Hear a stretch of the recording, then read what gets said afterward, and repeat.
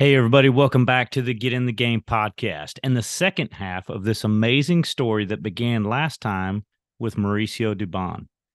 This week, we're going to invite Cardinals pitcher Adam Wainwright to sit down with me and talk about his work with Water Mission in Honduras and how a water project put in 10 years ago impacted the life of a current Major League Baseball player, Mauricio Dubon.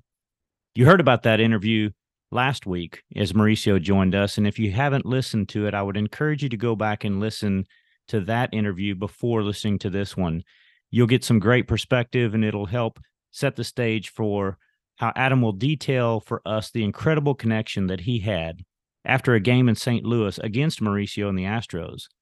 You'll be amazed by this unique interaction and how God is using this story to inspire others through an act of service. In fact, just this week, I was in St. Louis for Adam's retirement celebration. The Cardinals played a video of this story between Adam and Mauricio on the Jumbotron in front of a packed Busch Stadium. I watched as everyone in attendance stayed glued to the screen. This story says so much about the man who has learned what his true God-given purpose is by using his baseball career to serve others. Adam just retired from baseball after a storied 18-year career with the St. Louis Cardinals. His accomplishments include 2 World Series championships, 3 trips to the All-Star Game, and the prestigious Roberto Clemente Award, which honors one Major League player each year for their outstanding work off the field in service to others. He's a model for me of someone who seeks to serve God on a daily basis and is constantly thinking about how he can shine his light. So listen in as we hear my good friend Adam's side of the story.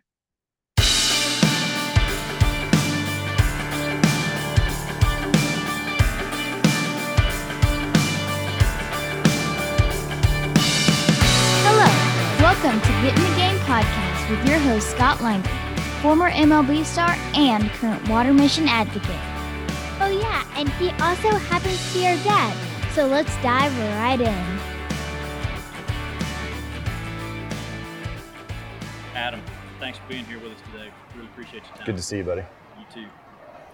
Hey, so most people want to talk about baseball. We want to talk a little bit about the stuff off the field. Mm-hmm. In your storied career of 18 years as a Major League veteran, what would you say are your highlights off the field? The first thing came to mind, obviously, Roberto Clemente Award. Just a reminder of the platform we've been given and the things that can come cool off the field, because of the field. We're able to touch so many different people's lives and situations that we wouldn't be given that access to if we hadn't been able to play the game of baseball. So that's the first thing I thought of. And then 2, probably seeing a lot of different players. One of our big missions at Big League Impact, our charity that we've started, is inspiring other players to go out in their communities and do great things and figure out what they're passionate about. And to see so many players kind of come into their own in that way, that's pretty meaningful. Yeah, we're going to talk more about Big League Impact later. But I've heard so many people talk about what a blessing you are to them.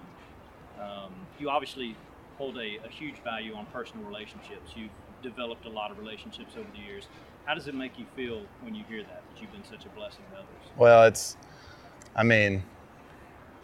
just a great blessing that people kind of let you in to walk through life with them. I've had some incredible teammates along the way here in St. Louis that you grow. When you grow on the field as teammates, that's one thing, but then when you can get together off the field in hotel rooms or at team dinners or, bus rides or plane rides and just talk life, talk marriages, talk children, talk friendships and talk struggles, talk wins, talk whatever it is. When you can talk about those things, you bond on a different level. And so I've had some incredible teammates be able to do that through the years here.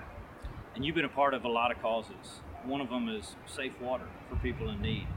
Can you tell us of a story, how you first came to know about the global water crisis and how you became such a champion for safe water? Yeah, so really kind of almost by chance, I'd run a golf tournament through FCA for years, 8 years, I think, and we were attending cancer balls and pet, animal rights foundation things and children's hospitals. But my wife and I were kind of looking for the thing that that really hit home for us, and our financial planner, Don Christensen, is an amazing man of giving and charitable endeavors and knows a lot of different people in a lot of different spheres. And we had done a couple of wells before with some other organizations, but Don, who we really trust, and it's almost like a father or uncle, we call him Uncle Don in our house, he came to us and said, hey, I found this water organization that's doing these clean water situations, and they're doing it in a different way than ever. They're not just digging a well and leaving it, because we go on mission trips or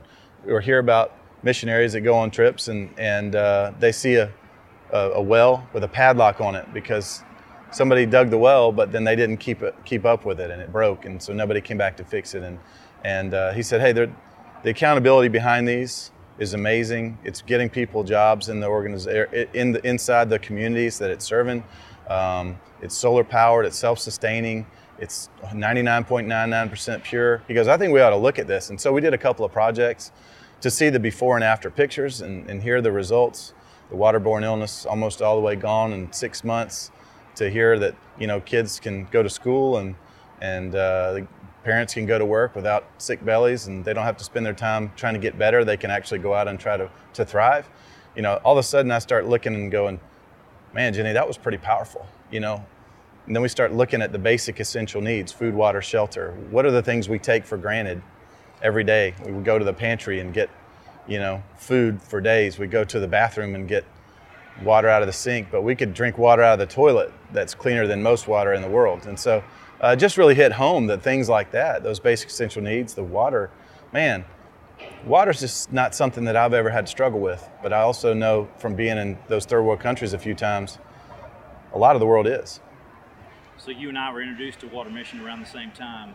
We actually took a trip to Honduras together. Can you tell us a little bit about why you went on that trip? So that was our first project we ever did with Big League Impact. And we had this idea that we were going to do food and water. And the food program that we did was in St. Louis. And the water program we did was through Water Mission. And we did a project in Honduras, Coyolas Aldea, Honduras. And one thing I was not going to do was just write a check and then say, see you later. I wanted to go there, experience it, drink the water, see the people, meet the people, shake their hands, ask them how it was, how it's changed their lives, and see the results. Take the pictures and bring those back here to the great people who are our donors at Big League Impact and say, look at what you did. Look at the incredible impact you've had. Let's do it again, and so that's why we went. That's why I went, and I was glad that you got to go with us, and feel like we figured out at that time that we like going on mission trips together. Yeah, we do. So the wives like hanging out together. You hadn't got sick of me yet, so maybe we should do a few more. I think we should. Can you talk about, because sometimes you go on a trip like that, you have expectations of what you're going to see, and you come back with very different topics of what you actually did see. Can you talk about maybe some of those differences? Yeah, I went in kind of not, you have these high hopes for this project, right? You hear these numbers of how it can change a community.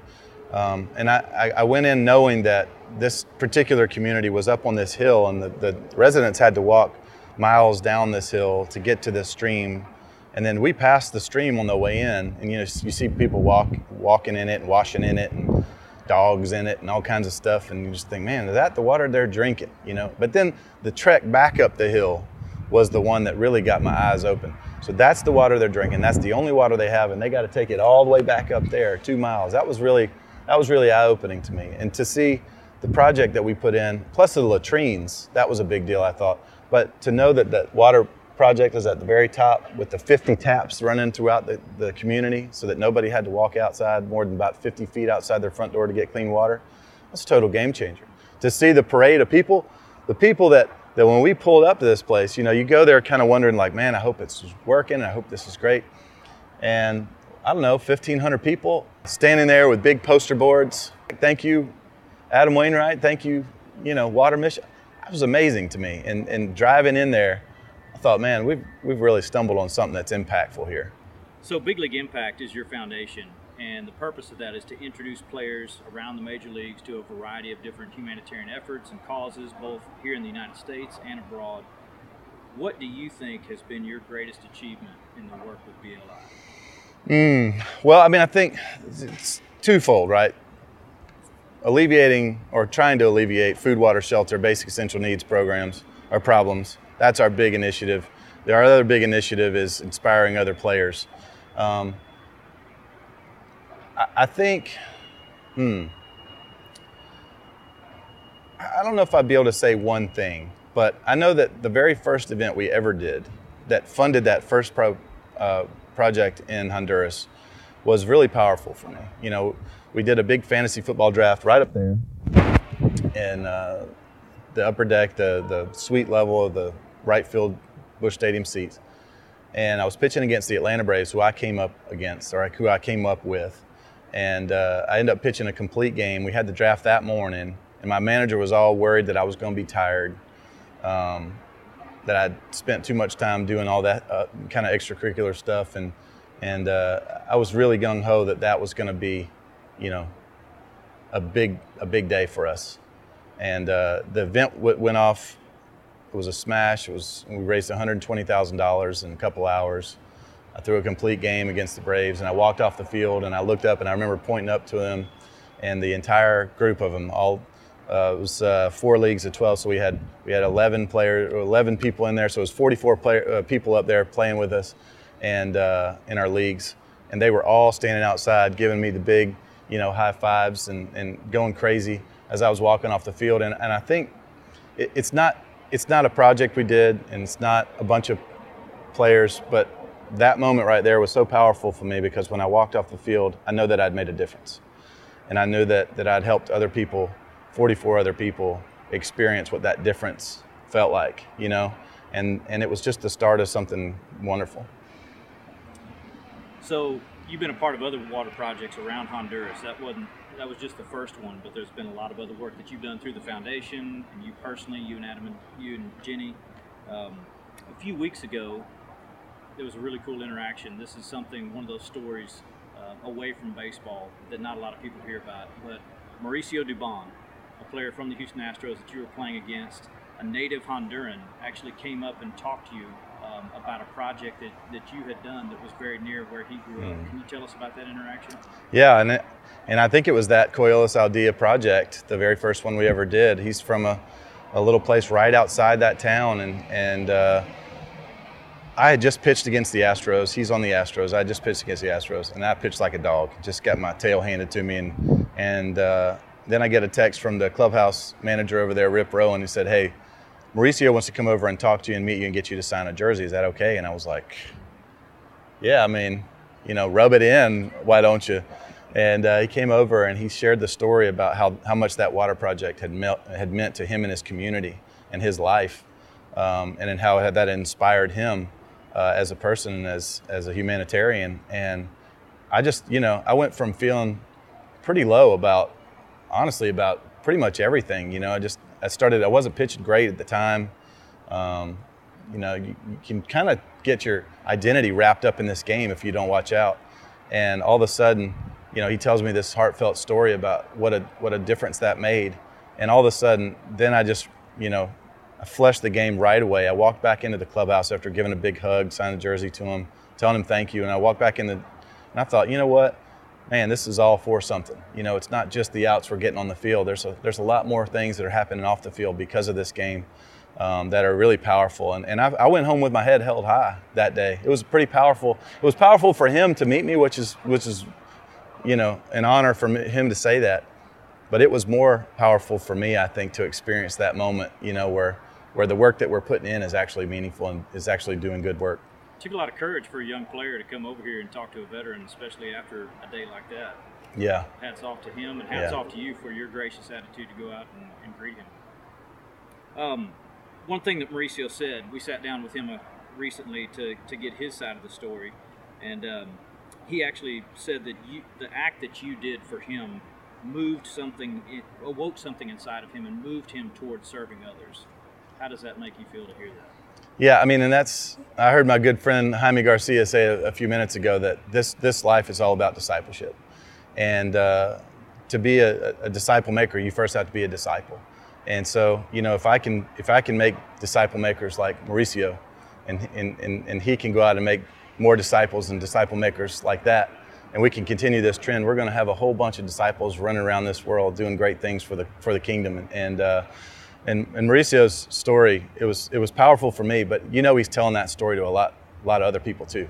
And so he's inspiring a lot of other people, probably in his hometown, but also across the state, across the game of baseball and bigger. Yeah, I mean, it's kind of cliche to say this, that baseball could save the world. But when you hear stories like that, you think, this might really be possible.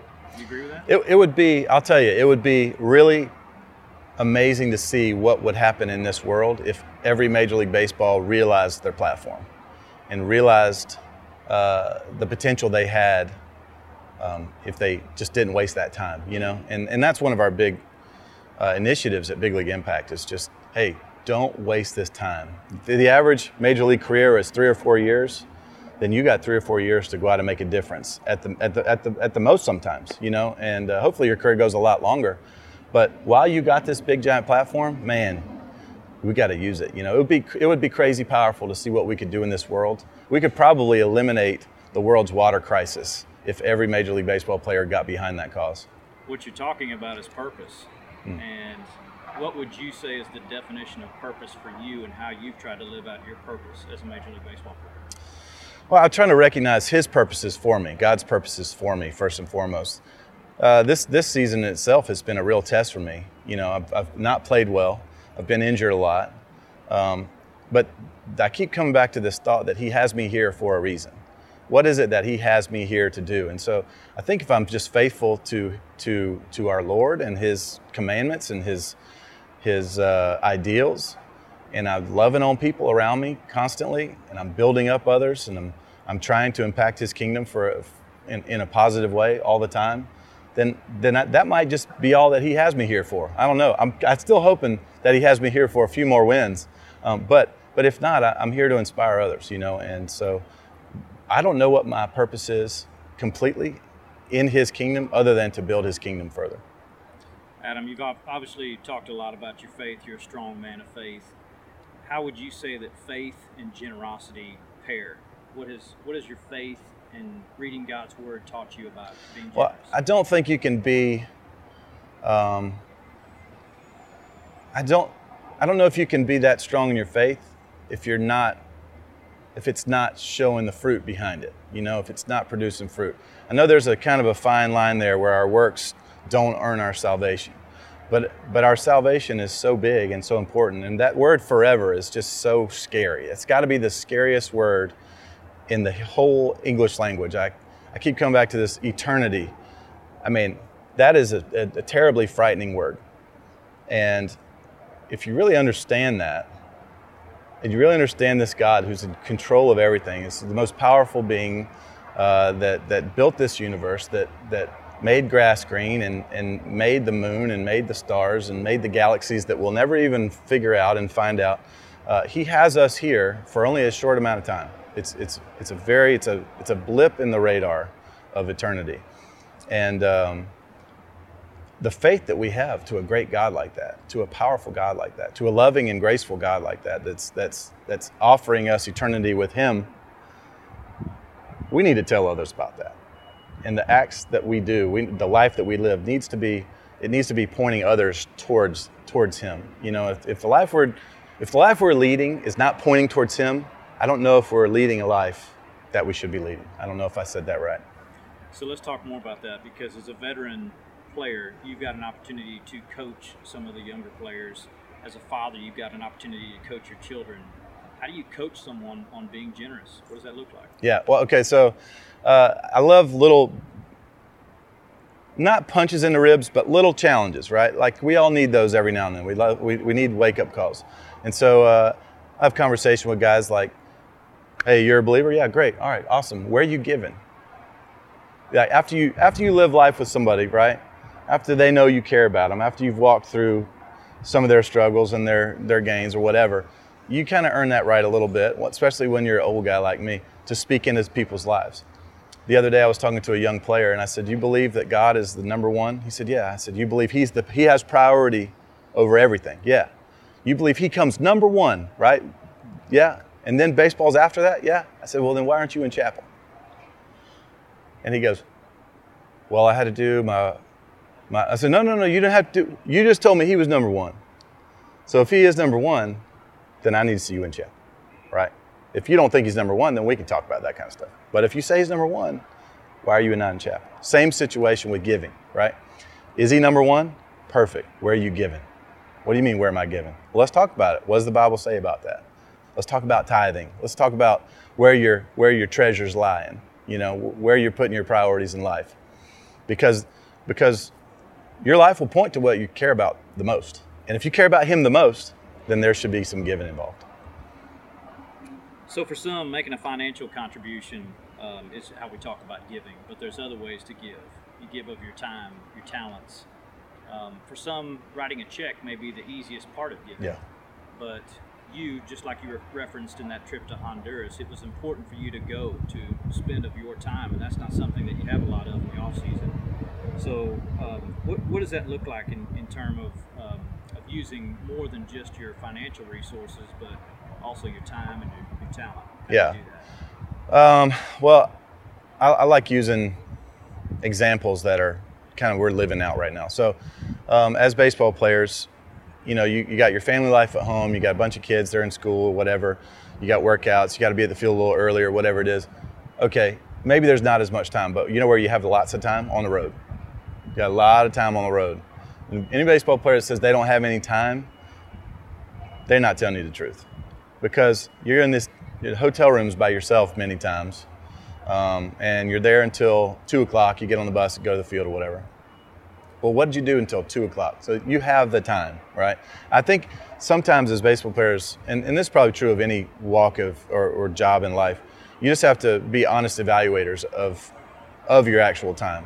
Are you saying you have no time, but you played around the golf today? I mean, are you saying you have no time, but you went to the casino all night long? And these are things I'm talking about with my players, right? All those are great. I love going to the casino every now and then. I love playing golf. I love, going fishing, right? But what we're doing on the road this year is pretty neat. We're getting together, we're meeting up, and we're saying, all right, where are these places on the road where we have this extra time? Because we wake up at hopefully around 10 o'clock. We got this time until 2 o'clock that's pretty open.